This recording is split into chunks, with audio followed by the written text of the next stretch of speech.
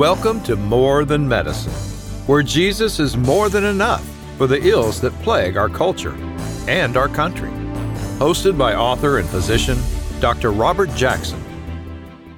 Papa, can you tell me a story? Do you really want me to tell you a story? Well, you go get your brother and your sisters, and I will tell you a story.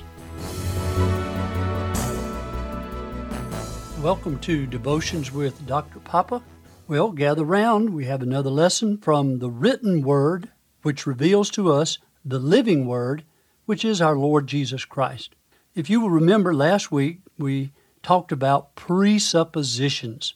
And we as Christian folks have presuppositions that are based upon the written Word and the living Word.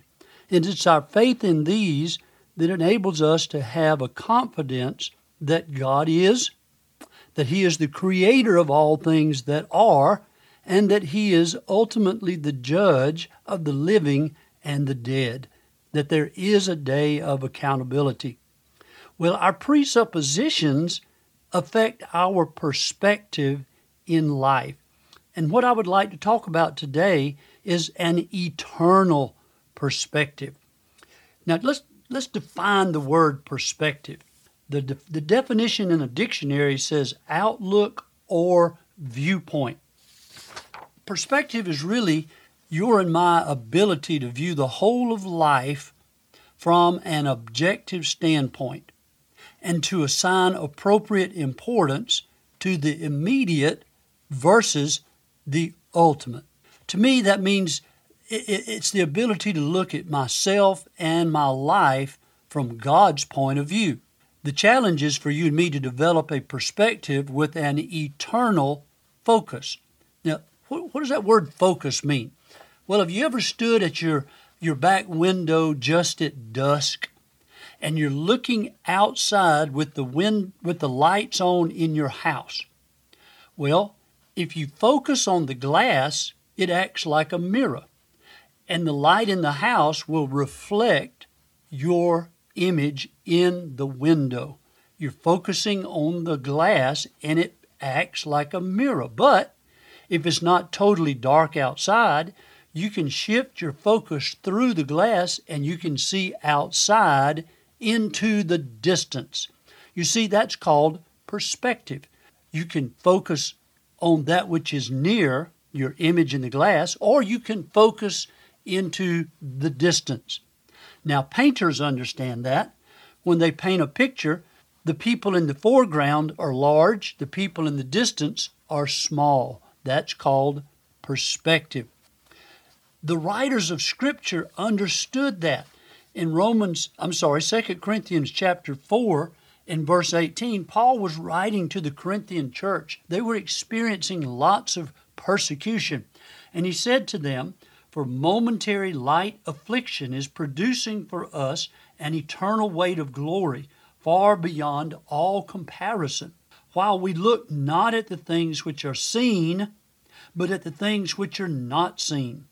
For the things which are seen are temporal or temporary, but the things which are not seen are eternal." So he was challenging them to develop a focus on the things that are eternal, not temporary, to develop an eternal perspective. So why is it important for you and me as Christian folks to have an eternal perspective? Well, in Proverbs 23 and verse 7, the Bible says, "As a man thinks in his heart, so is he." You see, my perspective, the way I think, the way I look at life determines how I live my life. It also enables me to make wise decisions. It helps me to discern God's will for my life. Having an eternal perspective facilitates the establishment of personal priorities, which we'll talk about more in a couple of weeks. It helps me to avoid squandering my life.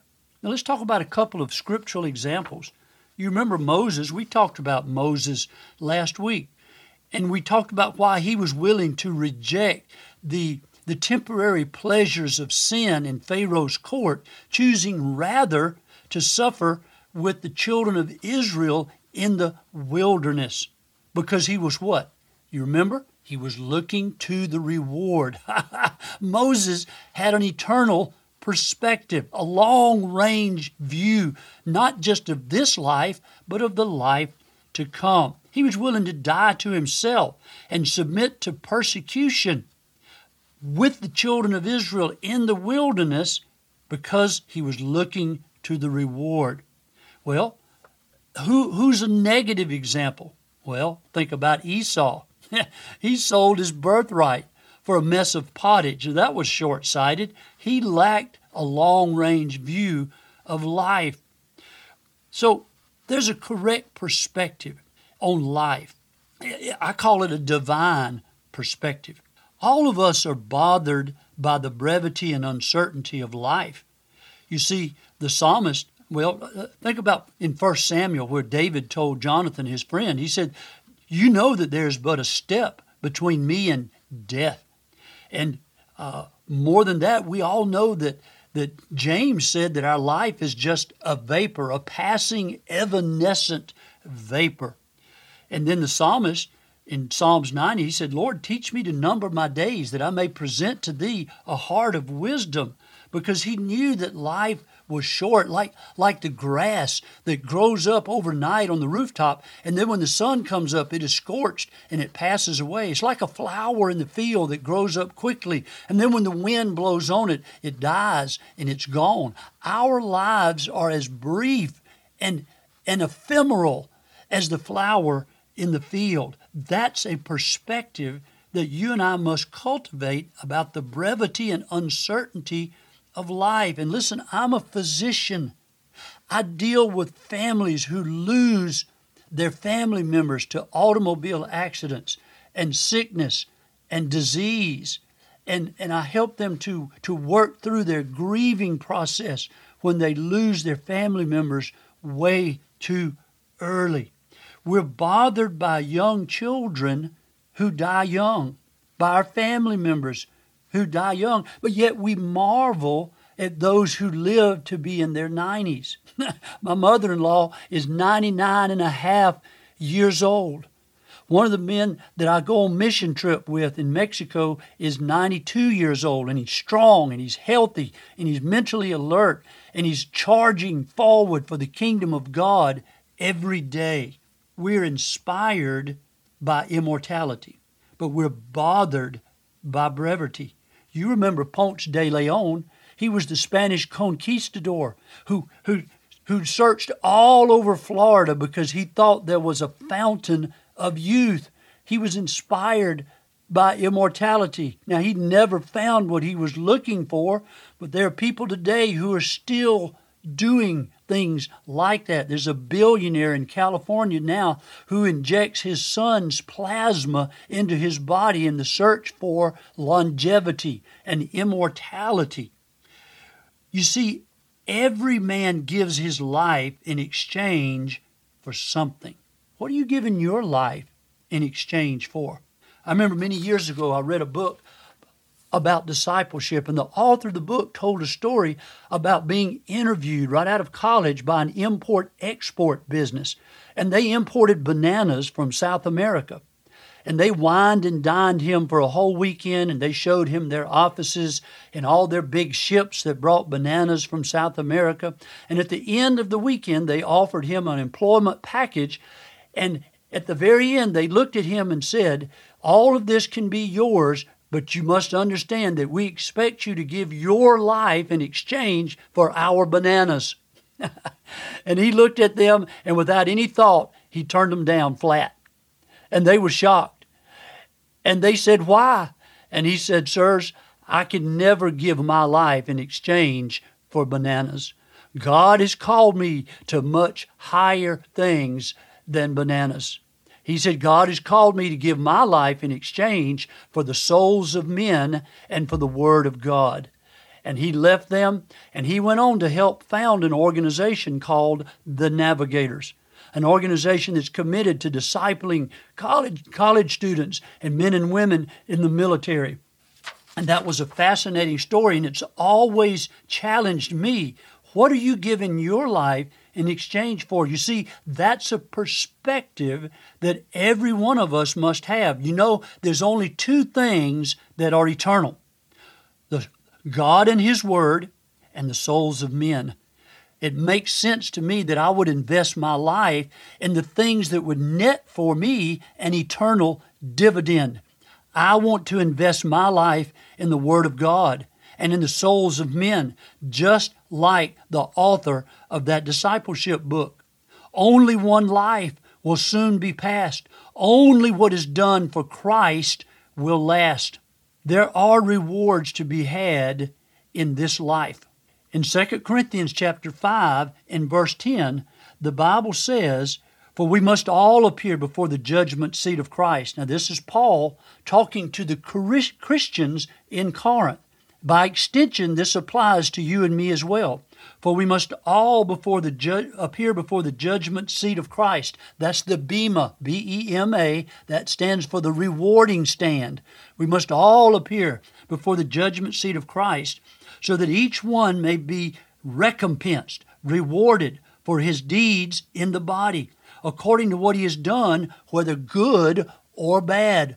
Now, 1 Corinthians chapter 3 expands on this so that we understand that every one of us will be given rewards as Christian folks at the Bema. And the Bible says that our rewards will be wood, hay, and stubble, or gold, silver, and precious stones.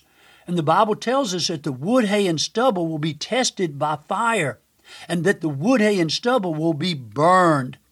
The gold, silver, and precious stones will be preserved. So what determines the quality of our work? Now, I've pondered this for a long time, and I believe it's this: that which is gold, silver, and precious stones are the things that you and I do with the proper motivation. 1 Corinthians 10:31, "Whether then you eat or drink, do all to the glory of God." The things that we do for the glory of God are the things that will be gold, silver, and precious stones. And the things that we do in the proper energy, that means the power of the Holy Spirit. Zechariah 4:6 says, "Not by might nor by power, but by my Spirit, saith the Lord of hosts." You see, you and I as Christians can do things in the energy of the flesh, and that'll be wood, hay, and stubble, and it'll burn in the fire of judgment at the judgment seat of Christ. But there are things that we do in the power of the Spirit, not trusting in our own power, our own flesh, and that will be gold, silver, and precious stones. And lastly, the things that we do with the proper attitude. You see, Paul told the Corinthians that he was compelled by the love of Christ. That's what pushed him along day by day, serving other Christians, preaching the word, compelled by the love of Christ. You see, when we serve others in the wrong attitude, it's going to be wood, hay, and stubble. But when we serve others with the love of Christ compelling us, that'll be gold, silver, and precious stones. Now let me ask you a question. When you go through the judgment seat of Christ and the deeds that you've done in the body turn to gold, silver, and precious stones, you're going to be in heaven. The streets are paved with gold. The city gate is a giant pearl. What are you going to do with gold and silver and precious stones in heaven, my brothers and sisters? You've got no need of that. I'll tell you. You're going to lay them at the feet of Jesus. You're going to lay them at the feet of Jesus. But you don't want to have a pile of ashes. You don't want all of your works to turn to dust and ashes. So be careful. Have an eternal perspective. Understand that everything that you and I do in the body will one day be tested by fire at the Bema, at the judgment seat of Christ. Don't have a perspective that is lacking. Understand clearly that every one of us will stand before the judgment seat of Christ. Everything that we've ever said or done or thought will be judged at the judgment seat. Will it turn to ashes, or will it be gold and silver and precious stones? So all of this begs the question, how do I develop an eternal perspective? Well, we must acquire the mind of Christ. How do I do that? Well, you already know the answer. It's by immersing myself in the Word of God and in prayer. And I have to reprogram my thinking. In Romans chapter 12 and verse 2, it says, don't be conformed to the world, but be transformed by the renewing of your mind. You see, I can only do that. You can only do that by abiding in the Word and in prayer. And that reprograms my thinking so that I don't think like the world, but I think the thoughts of God. Now, again, I'm going to tell you this quote. I've shared it with you before, and I want to conclude with this. Live life to the hilt for the glory of God, so that when it comes time to die, all you have left to do is to die. That's the perspective, brothers and sisters, that you and I must cultivate in our hearts. Live life to the hilt for the glory of God, so that when it comes time to die, all you have left to do is to die. You're listening to Devotions with Dr. Papa. I hope you enjoy it, and if you do, follow it, like it, or share it, and may God bless you real good. Thank you for listening to this edition of More Than Medicine. For more information about the Jackson Family Ministry, Dr. Jackson's books, or to schedule a speaking engagement, go to their Facebook page, Instagram, or their webpage at jacksonfamilyministry.com. This podcast is produced by Bob Sloan Audio Production at bobsloan.com.